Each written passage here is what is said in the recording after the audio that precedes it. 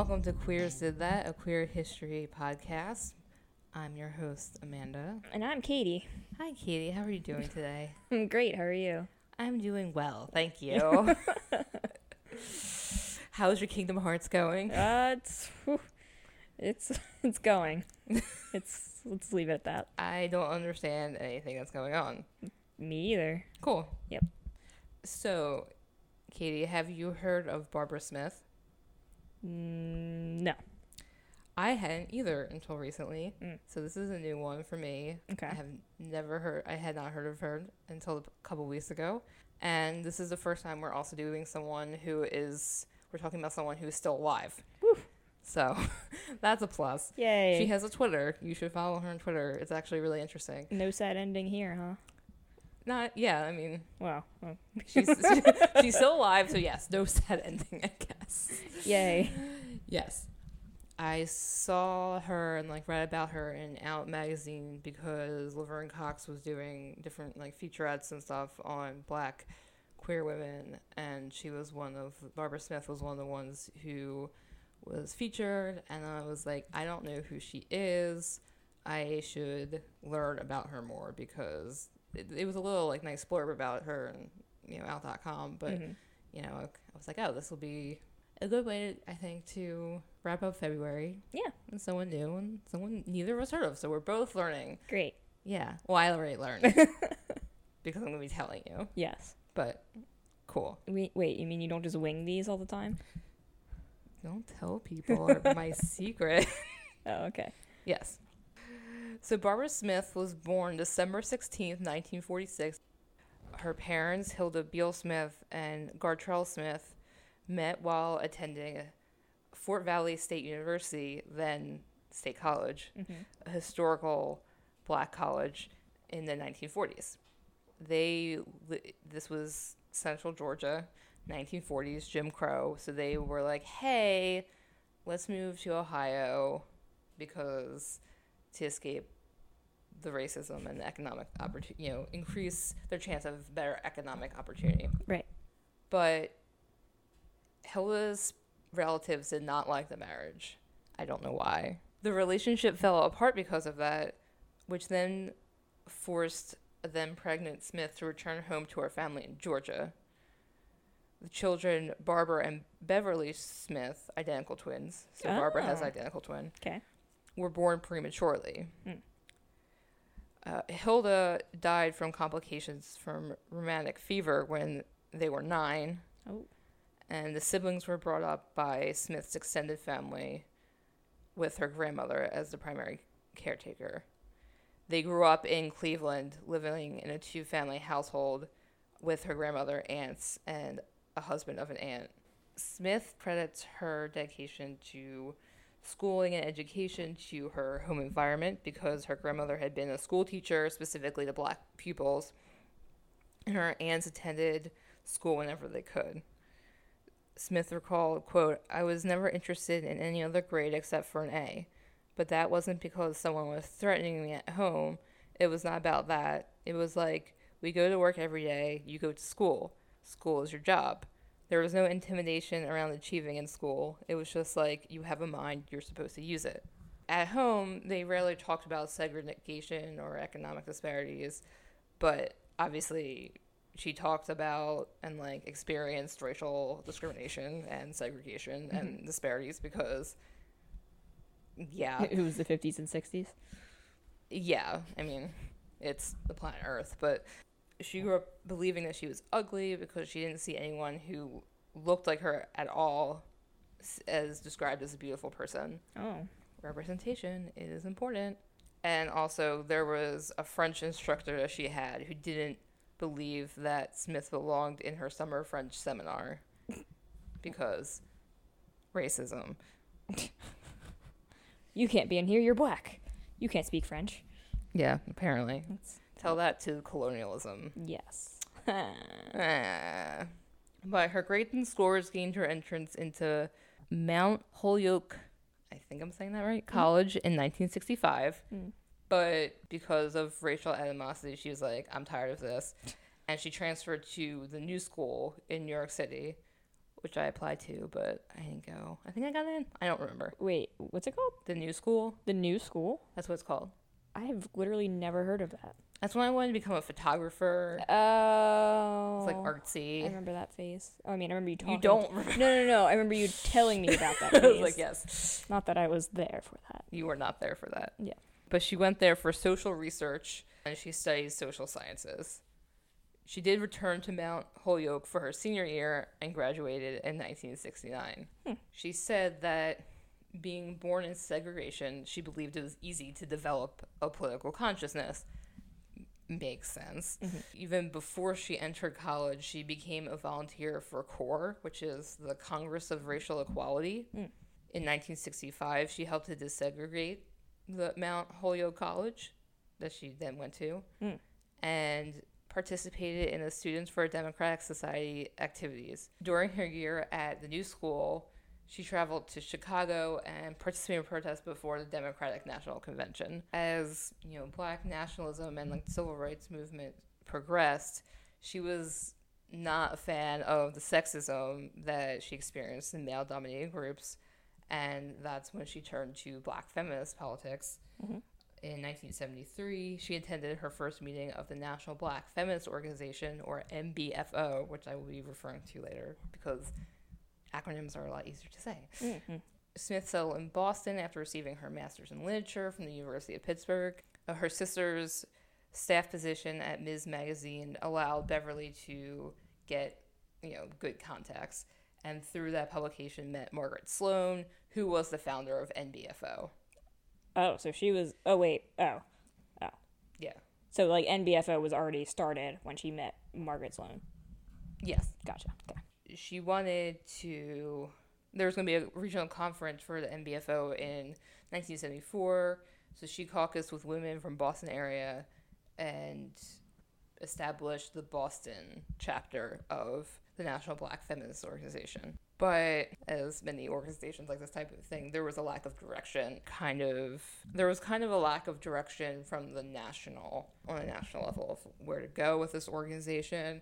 So the Boston chapter kind of had the independent nature and decided as a group more on conscious raising awareness and grassroots organizing to help the poor and working families instead of necessarily what the greater scheme of the organization was doing as a whole, because they really didn't have real direction of what they wanted to do. Right, so then they just decided to help people.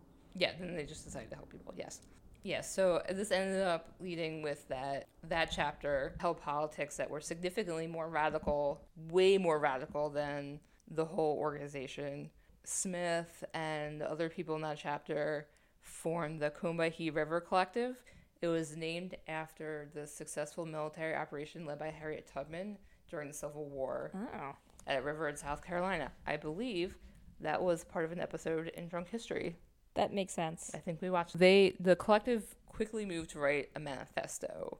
So they wrote the Combahee River Collective Statement, and it outlined the objectives, but also identified the group being class conscious, sexually affirming Black feminist organization. So since they recognized lesbianism as a legitimate identity, it kind of strengthened the debate within Black feminism and the larger women's movement. Because, intersectionality, hard problem with people, hence Audre Lorde being like, hey, I'm a woman, and I'm Black, and I'm lesbian. Yes. So, Barbara Smith was also like, hey, I'm Black, I'm a woman, lesbian, all those things are important. Well, at this point, was she, out and about? Was she oot and boot? Yeah. Oh, okay, so she was like, hey, I'm a lesbian. Yeah. Black. Socialist Black feminist organization that emphasized the intersections of racial, gender, heterosexist, and class oppression in the lives of African Americans and other women of color. The collective also worked on issues such as reproductive rights, rape, prison reform, sterilization abuse, violence against women, healthcare, and racism within the white women's movement. They created the collective to avoid hierarchy and provide members with a sense of equality. The organization unfortunately lost momentum eventually because conversations of lesbianism and educational advancement alienated some members from participating. Oh. The leadership conflict and interpersonal disputes, membership declined, and the last meeting was held in 1980. So how long did it last? So that was 5 years. And did they like accomplish anything? Well, I think you're just like, I think that's hard to, when you're combating Like, I know, like, when you're combating, like, systematic. systematic things, but I'm just, like, wondering, like, I mean, I'm sure good came of it, right? I'm just wondering if there was anything tangible. I'm sure there was. I don't have anything specifically, but Barbara Smith was also very much into American literature and writing.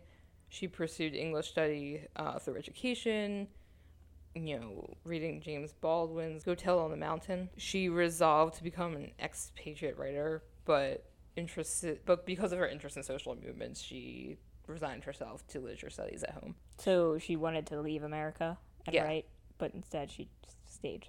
Yeah. Gotcha. After reading, Smith saw that Alice Walker was going to be teaching a course in African American women writers. Okay.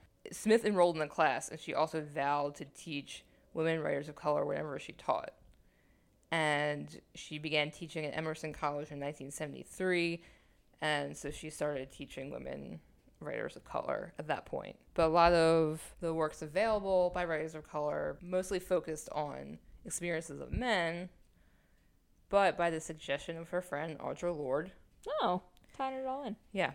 Smith, with Lorde, helped found Kitchen Table, Women of Color Press, which we also talked about in the Audre Lorde episode. Look at that. Yeah. So it was established in Boston in 1980, but it was relocated to New York in 1981. Smith, as well as her colleagues like Lorde, published several pamphlets and books. Smith has stated that the legacy of the Kitchen Table was that in contemporary publishing, women of color writers like Alice Walker and Toni Morrison entered more of the mainstream American literary canon, and influenced feminist studies, talking about intersectionality as like a legitimate way of looking at things, because it should.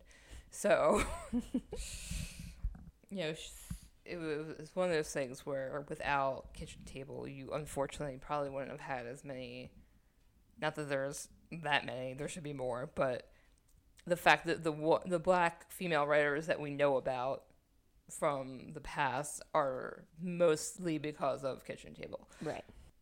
Smith also wrote stuff during this time, wrote a collection of essays and articles and reviews. She wrote Toward a Black Feminist Criticism in 1982, which was first published in Conditions magazine. That article is frequently cited as a breakthrough article in opening the field of black women's literature and black lesbian discussion. She edited 3 major collections about black women, and her books have been in numerous her writing has been in numerous anthologies. She has since collected her various writings in an anthology, The Truth That Never Hurts, Writings on Race, Gender, and Freedom, in 1998. She was also very critical of the mainstream LGBTQ movement, because this is still very prominent now. She was concerned about how it strayed from its revolutionary roots. It excluded the concerns of LGBTQ people of color. It was kind of going away from systematic change. I think obviously we were 90s kids, so I can't really remember too much, but I do remember there was kind of this, well, I didn't recognize it as a shift because we were born at the end of the 80s, but I guess it would be a shift of, that acceptance and tolerance. Tolerance became the word, queer eye for the straight guy, and all those other things where it's Ellen coming out. It's about tolerance. Right. Versus we're here, we're queer, shut the fuck up. Yeah, yeah. Silence equals death. Went from that to in 10 years went to, mainstream, trying to be mainstream pop culture, which, not necessarily the best thing in the world. I mean, but it's not the worst thing in the world, too. No, but I think if you're ignoring large parts of your community for the sake of lifting only a small portion of it up, isn't good. But how is going mainstream only lifting a portion? No, I'm not saying necessarily mainstream, but I think, just also going mainstream and not tending to the needs. Simultaneously not tending to the needs of people in community. Gotcha. You're not lifting everyone up through becoming mainstream. You're just being carrying yourself up and then closing the door. Oh, look at these white gays. Yeah. These harmless white gays. Yeah, so white gays became safe. Yeah. And we're like, okay, everything's solved, marriage equality, and we still have AIDS is still a problem, homeless youth is still a problem, trans people being safe is still a problem, but you have a lot of big white gay funders who are like, yeah, no, we're good. We're good. We did it. We did it. It's like, racism is solved. We had Obama. We have marriage. Yeah. Mind you that there's more legislation this year to prevent gay people from adopting than there has been in over a decade. But yeah, no, we definitely won just with marriage. Marriage is important.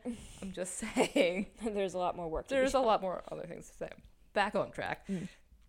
Smith wrote an essay for The Nation in 1993. And it's kind of a long quote, but I think it's important. So this is from the essay? This is from the essay, yes. Okay. Revolution seems like a largely irrelevant concept to the gay movement of the 90s. The liberation politics of the earlier era, which relied upon radical grassroots strategies to eradicate oppression, have been largely replaced by the assimilationist civil rights agenda. The most visible elements of the movement have put their faith almost exclusively in electoral and legislative initiatives, bolstered by mainstream media coverage, to alleviate discrimination.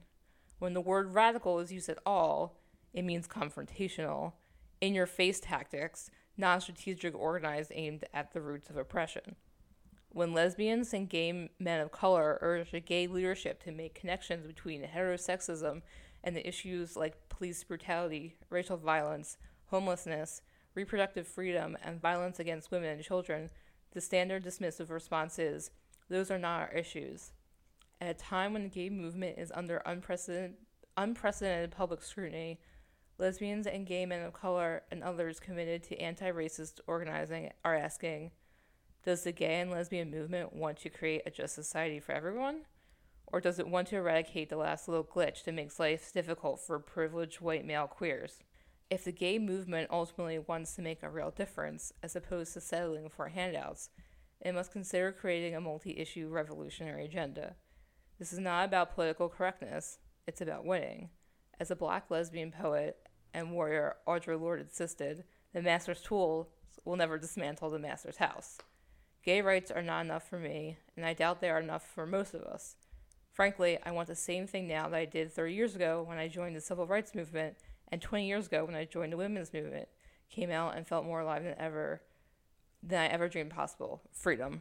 And so that's not the whole essay, right? That's not the whole essay, but I took a chunk because I thought that got the point across without me reading the whole thing. Yeah.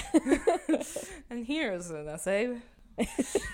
This is why everyone's listening. It's to me to read essays. Yeah. Like we were saying, she was one of those voices that was calling for intersectionality and focusing on people in the queer community who are not white gay dudes. And we have this back and forth of things now, things that are deemed radical, quote unquote, are just organizing and grassroots things, but they're not seen as safe and friendly, and we're just like them and they're just like us, and if you know a gay person then you won't be a piece of shit. Which a lot of times helps, but just not be a piece of shit regardless, which would be nice, but it's fine. Where was I going? I don't know. I have no idea. Great.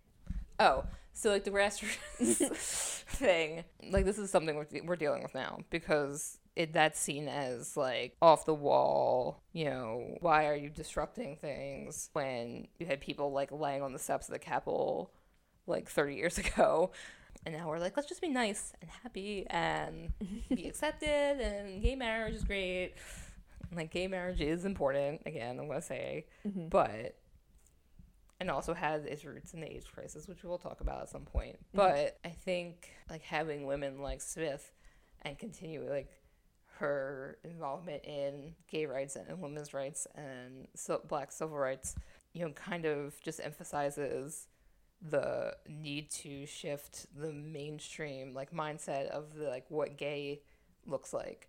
Right. Because if you look on TV, It's like a gay white 16-year-old boy, Mm-hmm. which obviously exists, but you don't see the other stories. You don't experience that. And unfortunately, because of that, you have writers and people like Barbara Smith, Yep. creating Kitchen Table and creating those spaces that allow them to thrive and shine like the light on themselves because no one else is shining the light on them. And more recently, Smith was elected to the Albany, New York Common Council, their city council, in 2005. She was reelected in 2009. And she also worked during this period with the New Yorkers for Alternatives to Death Penalty, innovative solutions to violent crime. She was active about youth development, violence prevention, and educational opportunities for poor, minority, and underserved persons. She didn't seek re-election after that, but she currently works with the city of Albany's mayor, spearheading initiatives that address economic, racial, and social inequality. And again, she's also on Twitter. She'd be 73? 74. 74? Yeah, that's still doing it. Still trucking. Yeah, so she's done so much and she's written so much. I can't even, I feel like I'm not even scratching the surface, but a lot of her writings and forming the collective and all that stuff moved forward the queer, women's movement, especially for Black queer women, so forward. Because they were getting, unfortunately, so left behind from the mainstream. Yeah. It's pretty cool. Yeah. I do recommend reading the Out.com thing. I think it's really interesting. Also, the other people, too. Laverne Cox did an amazing job, unsurprisingly. Yeah. Yeah. That's Barbara Smith. Cool. Do you have any questions, comments, concerns? I mean, what's her Twitter handle? And is she a prolific tweeter? She joined in April 2017. Okay, fairly new. She has about 5,600 followers. Okay, should be more. Yes, and she has a little bit over 5,000 tweets. Oh, it seems like a decent amount. It is, but it's also not at the same time. Oh, I mean, I have 120 tweets or whatever. So, or I don't even think. No, I have 30 tweets. No. Oh, and it was Janet Mock that specifically interviewed her for the Out magazine. Yeah, no, she's been doing a bunch of stuff, and she's still, it's still a pretty active Twitter. I just think you have, things seem so far away, even though they're not. Yeah. Just because how history is taught, but because of the internet, it's you have a civil rights, Black feminist, queer icon who is on Twitter. Yeah. Who I follow. You could just tweet at her and be I could. And she would see it, probably. I don't want to because that's terrifying. I'm just saying. I have anxiety. It's just funny that you could do that. Yeah. And also cool. Yeah, it is really cool. Yeah. Good job, Barbara Smith. Good job. Yeah. So I think that's our episode. If you have any comments or questions, you can email us at queersaidthat@gmail.com or tweet us at queersaidthat. And until next time, make gay history and make history gay. Bye. Bye.